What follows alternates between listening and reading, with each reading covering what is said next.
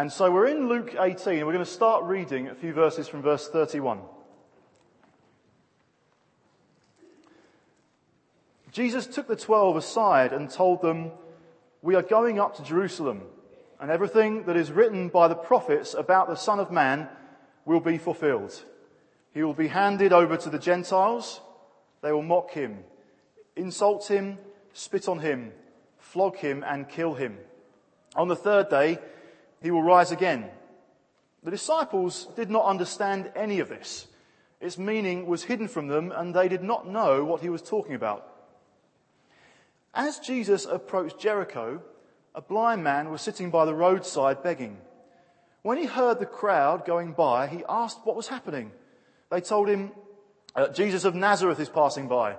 He called out, "Jesus, Son of David, have mercy on me." Those who led the way rebuked him and told him to be quiet. But he shouted all the more, "Son of David, have mercy on me." Jesus stopped and ordered the man to be brought to him. When he came near, Jesus asked him, "What do you want me to do for you?" "Lord, I want to see," he replied. Jesus said to him, "Receive your sight. Your faith has healed you." Immediately he received his sight and followed Jesus, praising God. When all the people saw it, they also praised God. The last few occasions I've been speaking, we've tended to be in the book of Luke and almost just taken a snapshot of the story that Luke's told. So last time we're looking at the snapshots, as it were, of Jesus teaching the parable of the lost son. And this time it's a kind of snapshot, not of Jesus in teaching mode, but Jesus in action mode. And we're going to focus on his encounter then with this blind beggar and with the crowd as well. It's called the blind beggar here in Luke. In the account that's similar in Mark, he's called Bartimaeus. So we're going to be looking at his encounter with Bartimaeus. But first, just to catch the context, just to kind of set the scene, we read those verses from verse 31, where Jesus was predicting all the events that were about to unfold in Jerusalem. So let's just, to catch a glimpse of what's going on for Jesus in this situation, it would just be good to home in to begin with on these few verses where Jesus is predicting his own death. He's also predicting his own resurrection, but he's predicting it even with details involved to do with being mocked, to be insulted. He's going to be spat upon, he's going to be flogged and then killed. He's made earlier predictions to his disciples as well. So back in Luke 9 and verse 21, he says to his disciples, Jesus strictly warned them not to tell anyone of this, and he said, "The Son of Man must suffer many things and be rejected by the elders, chief priests and teachers of the law, and he must be killed and on the third day be raised to life." So he's been, as it were, just explaining, mentioning to his disciples, this is where I'm heading, this is where we're going. Throughout really, the disciples don't really seem to understand what was happening for Jesus. Now, this prediction on Jesus' part is not, he's not like a stone man just impassively saying, this is what's going to happen. These are facts that he is aware of and is fully distressing for him as well. So he says in Luke 12 and verse 50, he says, "I have a baptism to undergo, and how distressed I am until it is completed." Jesus knows that as he is now approaching Jerusalem, all that the prophets have spoken about is there waiting for him, including his own painful death and including him then being separated from God as he receives all the punishment on his own shoulders for the sin that should otherwise, for the punishment that should otherwise come to us because of our sin. So the situation is distressing. So let's just get hold of that. Jesus is now approaching Jericho, aware of everything that is about to happen as he approaches Jerusalem. But he doesn't have what I would call tunnel vision. You know, sometimes where athletes are preparing for a very important race, they'll be in the stadium, their name might be announced over the tannoy, people might be cheering, but for that athlete, they have to so focus on what's about to come up that they need to kind of blank out what's going on around them, kind of get some in inverted commas, some blinkers on. So they're not really aware of the crowd. They're not really aware of their surroundings. They've just got to focus on this task that is set before them. Or like a boxer going into the ring. Great fanfare and all the rest of it, but they're just limbering up. They're focusing on the challenge that's before them. Jesus is aware that this is Jerusalem represents almost his goal, because at Jerusalem his earthly ministry is kind of coming to its culmination as he dies, as he's laid in the ground and he's raised to new life. In a sense, we might say that that's the ultimate reason that Jesus came. He came in order to die. He came to give his life for a ransom for many. He came to die on the cross. So that's his goal. That's his vision. That's his mission. That's where I'm going. But he doesn't have tunnel vision. He's not so focused on that he ignores the plight of people around him. So I can sort of recall around about now, for many people it is exam season. If you have just finished university term or GCSEs or A-levels, and it's kind of coming to the crux, like 2 or 3 years are all winding up to these few weeks when you kind of give your all to try and get some decent grades for your exams. And it can be a stressful time. Revision, kind of focusing in on your work, going over things time and time again, maybe not kind of spending the same amount of time with friends and family because you're focused, you're kind of preoccupied. And when you are with people, there's maybe sometimes, I can recall at least, a tendency then to feel a bit snappy because you're tense. It's stressful. This is not easy. You know it's got to happen. You know that kind of these few years have been building to this point. That doesn't mean it's necessarily pleasant or enjoyable. And so it's easy just to feel tense. Now you might want other people to understand what you're going through, to sympathise with what life involves for me right now because I'm about to pass or fail my A-levels. When Jesus is under arguably stress that's more arduous than any one of us will experience in life, at a point where absolutely no one on the planet understands what he is about, what he's going through, what he's about to face, what do we find Jesus doing? Just putting the blinkers on? Heading through a crowd? Dashing, I've got to go to Jerusalem. I've not got time for other people. I've not got time for people whose situation isn't as challenging as mine is.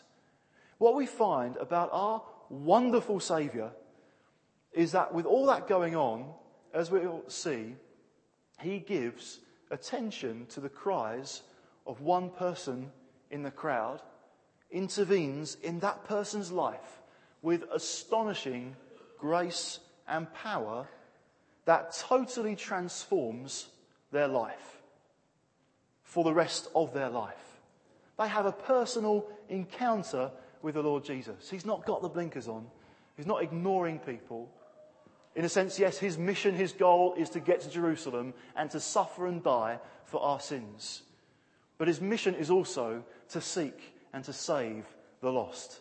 And so when he's around people, he's attentive to what's going on. He's attentive to their cry. What a wonderful Saviour. Now we see in the account that follows 2 reactions to Jesus. There's the way in which the crowd responds to Jesus, and then there's the response of the blind beggar. And we're going to look at both those, focusing on the crowd to begin with. Now the crowd, I think, is made up of 2 groups of people, broadly speaking. The first group of people are the disciples and followers that are with Jesus and are with him following on the way, all the way through to Jerusalem. The men and women who've been with him during the course of his ministry. They've responded to the message that he's been preaching, and they have allied themselves with him. They're following Jesus. He is their teacher. He's their rabbi. They're following him. The other group of people will be the residents of Jericho who've heard that Jesus is coming, and so go out As a way of kind of showing honour in that culture, they would have gone out to meet Jesus on the road and kind of would accompany him back into town. In Middle Eastern culture, that's something that has even happened in kind of contemporary modern history, if you like, where, say, a president is visiting a village and villagers will go out to meet him. And I heard of one instance where they obliged all the drivers to stop the engines of the cars for the president and all his delegates. And they tied ropes to the cars and then pulled the cars into the village as a way of showing honour. So on the face of it, that's what the crowd are doing. They've heard about Jesus, news about him has spread, and they're aware that he's on the way. So they go out and then they come to bring him into town. So for us, it would be like if England won the World Cup. Now, you might have to use your imaginations at this point. If England won the World Cup, and there'll be more about miracles later, the crowd, there would be a big crowd that would gather in Heathrow airports at the terminal to welcome them in, maybe with flags and all the rest of it, to welcome them back into town, as it were. And maybe later on, open tour bus ride where crowds line the streets to welcome the impressive team, and we all pray that's what happens. Well, maybe some of us do. Now, for these guys in Jericho, their expectation would have been that Jesus would come to Jericho and he would spend the night in Jericho as their honoured guest. So it's possible that they had already selected a respectable host who would put on an impressive banquet in Jericho that they're bringing Jesus to. And there are other instances in the Gospels where Jesus is invited to a banquet of respectable people, the Pharisees, on the outside showing him some honour, but on the inside actually wanting to suss him out, work out what are his claims, who is he really.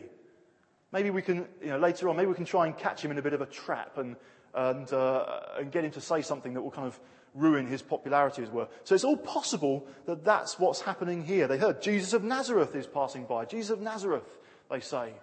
Jesus, this kind of maybe wise man, good teacher. We've heard a bit about him, a bit prophetic. Perhaps let's get him in, let's welcome him, let's invite him, let's suss him out. So outwardly showing honour, but actually attempting to control what then happens. It's just a small detail, really. We see at the beginning of verse 39. The blind beggar is saying, look, what's happening? They're saying Jesus of Nazareth is passing by. He starts to call out. Then it refers in verse 39 to those who led the way. Now, compare that to Mark, a similar account in Mark chapter 10. Describes, in a wonderful passage, I think, Mark 10 and verse 32, at the same point in the story, just being told by one of the different gospel writers, they were on their way up to Jerusalem with Jesus leading the way. And the disciples were astonished while those who followed were afraid. And he goes on to predict his death and then encounters blind Bartimaeus a little bit later. So there is Jesus leading the way. Again, we don't find Jesus in the midst of impending crisis, if you like, impending challenge and difficulty. We don't find Jesus at the back of the crowd, dragging his heels, just wanting other people to kind of just help him along. Needy Jesus.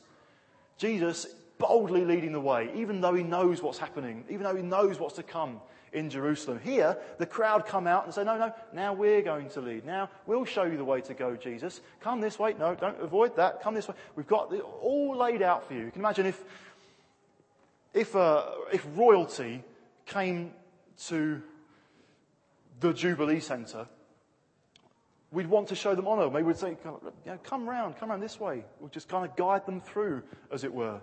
Maybe that's what the crowd is wanting to do here, but it's not appropriate at all. People are trying to determine the way that Jesus should go. This way, please. Follow me.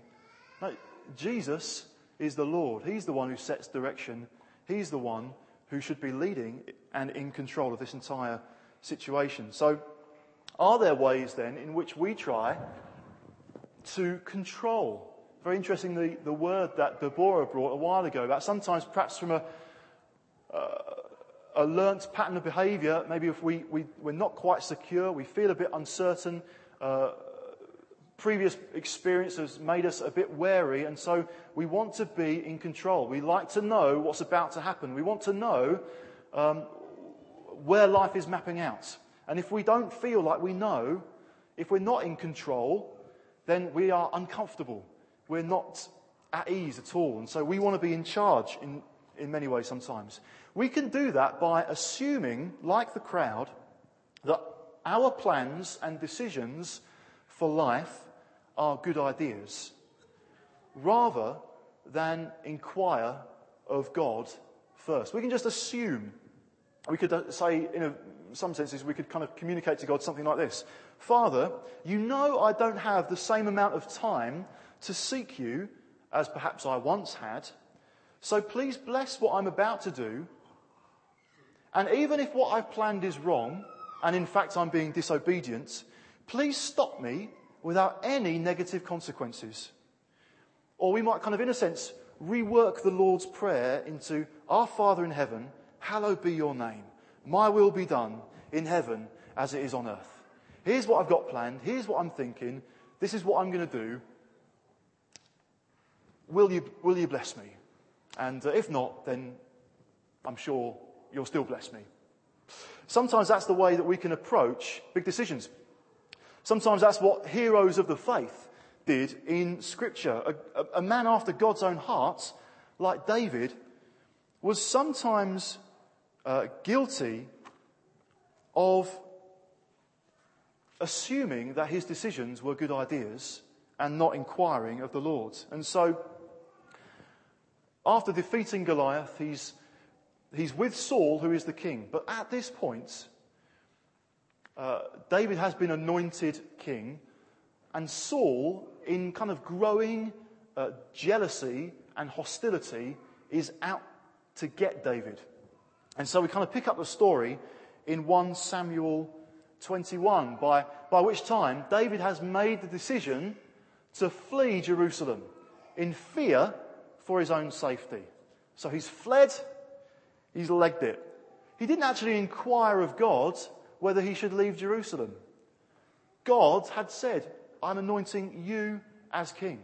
God was well capable of keeping David secure and safe in Jerusalem, even though there was this very real threat of Saul's presence. And so David then starts to make decisions on the basis of his own assumptions, and things can and do in this situation go wrong.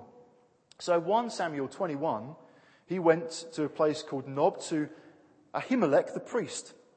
Ahimelech trembled when he met him and asked, Why are you alone? Why is no one with you? In other words, David, it looks like you're a fugitive. It looks like you're running away. Are you running away from something? Are you in problems? Why don't you have some of the other guys from the army that you command with you if you're on some mission? David lies. David answered Ahimelech the priest, The king charged me with a certain matter and said to me, No one is to know anything about your mission and your instructions. As for my men, I have told them to meet me at a certain place. That wasn't the case. But he blagged it. He lied in a sense. He made that assumption. He'd said, I'm sure this is the right way to go. I'm sure this is the right thing for me to do. But then it catches him and he becomes deceptive in it. Then there's this fascinating moment where he's faced with the option. David asks Ahimelech in verse 8, Don't you have a spear or a sword here? I haven't brought my sword or any other weapon because the king's business was urgent. The priest replied, The sword of Goliath, the Philistine, whom you killed in the valley of Elah, is here. It is wrapped in a cloth behind the ephod. Now, the ephod, at that time, was the means by which you inquired of God. And so David is making what he seems is a perfectly rational decision. I'm under threat for my life. I need a sword. I need something with which to protect myself because I'm in fear of what might happen. And so he overlooks the ephod. He overlooks inquiring of God to go for the sword. In other words, he's just making decisions that seem obvious to him. That's obvious. It's obvious to run away if Saul is about to try and kill you. It's obvious to grab a sword on the way. But it might have been obvious from him. But it wasn't right. And he just made things, I'm just going to go with what's obvious. And if we treat things as always obvious, we can just make God into our sidekick. Come on, God, do what I think is the best idea. Do what I've planned. Come along, Jesus, this way. We've got something planned for you. We want to honour you, yeah, but you're our special guest, but follow us. And it's just a word of warning. We need to be careful that both decisions that we make and advice that we give aren't based on, well, it's obvious, isn't it? You just do this. You just do that. Do we advise people who come to us on the basis of our decisions and experience, or do we encourage people to inquire of the Lord? Now, it's not to say that there are no absolutes in life, so that if someone comes to us saying, I'm just wondering, I'm trying to make a decision on something. Should I commit adultery? I'm just trying to work it out. Should I go and shoplift? I'm just puzzling it through at the moment. Our response wouldn't necessarily, hopefully wouldn't be, well, if you feel peace about it, if that's the way that the Lord is leading you, it's just ridiculous. So it's not saying there are no absolutes. There's no sense of that. We do bring truth. We speak the truth to one another in love. But sometimes with some decisions, whether to go for this job or that, whether to live here or there, aren't so necessarily cut and dried that you find a verse in the scripture that says, Dan Mayton, do this on the 20th of June at 1 o'clock. It's not as straightforward as that in a lot of decisions that we face. And so sometimes we can just say, well, in my experience, this was right, and so I'm going to just project that upon you. Do the obvious. Do what I think is a good idea. Rather than saying, well, let's inquire of God. Let's not pretend that we know always what the best thing to do is. We need to allow him to be God. Allow him to be in charge and in control of our lives. The crowd wanted to take charge. The blind beggar was different. And so let's move on to the blind beggar or Bartimaeus. Now, having said all that, you can kind of draw the conclusion, have the idea in mind, well, we do want to follow Jesus, therefore we'll just get tremendously vague about everything. So if God wants it to happen, yes, we're open to the Lord's leadership.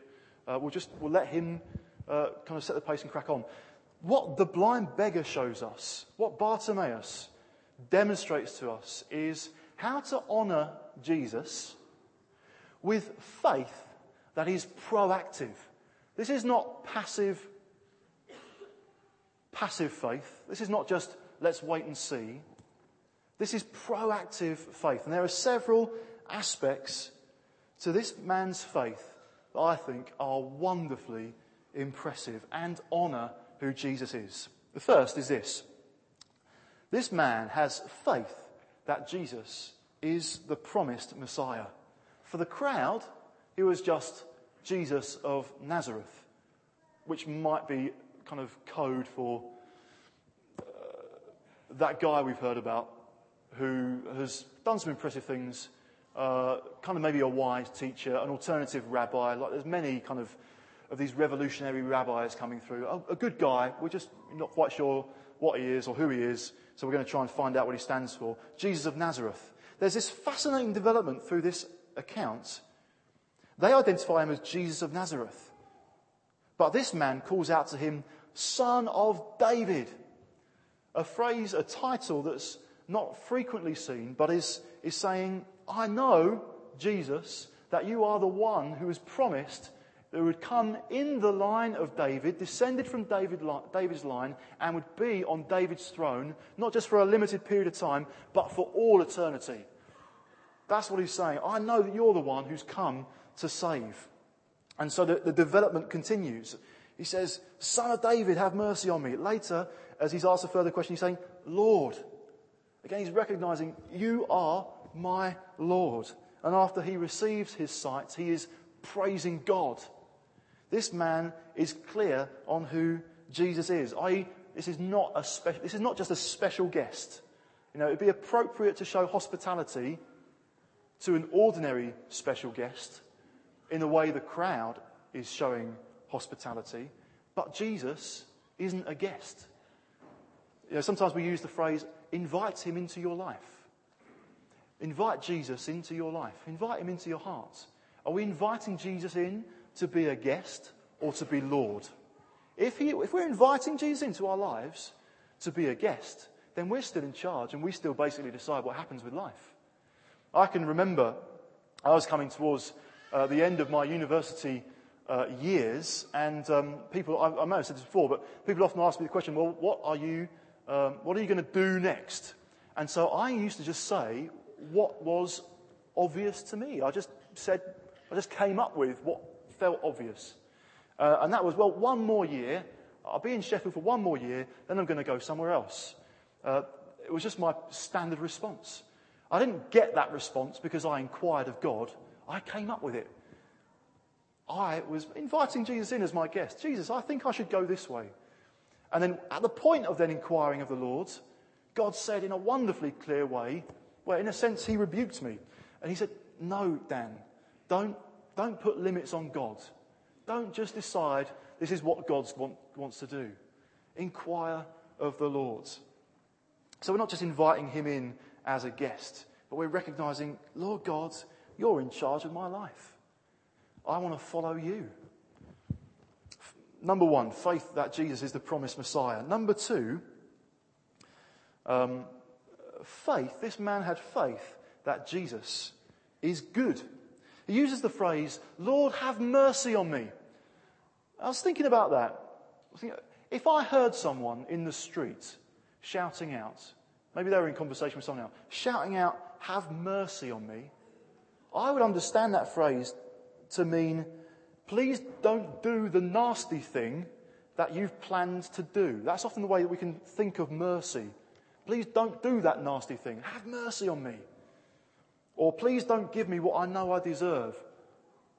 Have mercy. What this guy is saying is, no, have mercy. I know you're a God of mercy.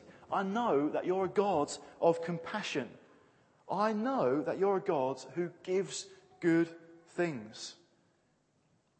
And by this point, this blind beggar, in order to have known that, he must have heard of some of the things that Jesus had gone about doing. Word must have spread about the miracles that Jesus had performed elsewhere. Perhaps he caught wind of this one. Luke 5 and verse 12. While Jesus was in one of the towns, a man came along who was covered with leprosy. When he saw Jesus, he fell with his face to the ground and begged him, Lord, if you're willing, you can make me clean. Jesus reached out his hand and touched the man. I am willing, he said. Be clean. And immediately the leprosy left him. Maybe he caught wind of that. This man, the Lord Jesus, he is willing to make people clean. Interestingly, the name Bartimaeus means son of filth. Maybe Luke didn't mention that. Mark feels free to mention that. Son of filth, son of grot. And here's this guy saying, well, maybe, here's the Saviour, here's the Messiah who's coming, and he's willing. He's willing to heal. He's willing to make clean. We could look in Matthew chapter 14 and verse 13. Just another example of Jesus demonstrating wonderful compassion. When Jesus heard what had happened, i.e. John the Baptist had been beheaded, he withdrew by boat privately to a solitary place. Hearing of this, the crowds followed him on foot from the towns. When Jesus landed and saw a large crowd, he had compassion on them and healed their sick. He also had compassion on them by making sure they had something to eat and by miraculously providing food for 5,000. A God of compassion. Sometimes we can think the miracles are there just to show who Jesus really is. As though Jesus just went around kind of, be healed. Aha! Look, I've just healed. That means that I am the Son of God. Well, it is, but it's also, I've healed because I'm a God of compassion.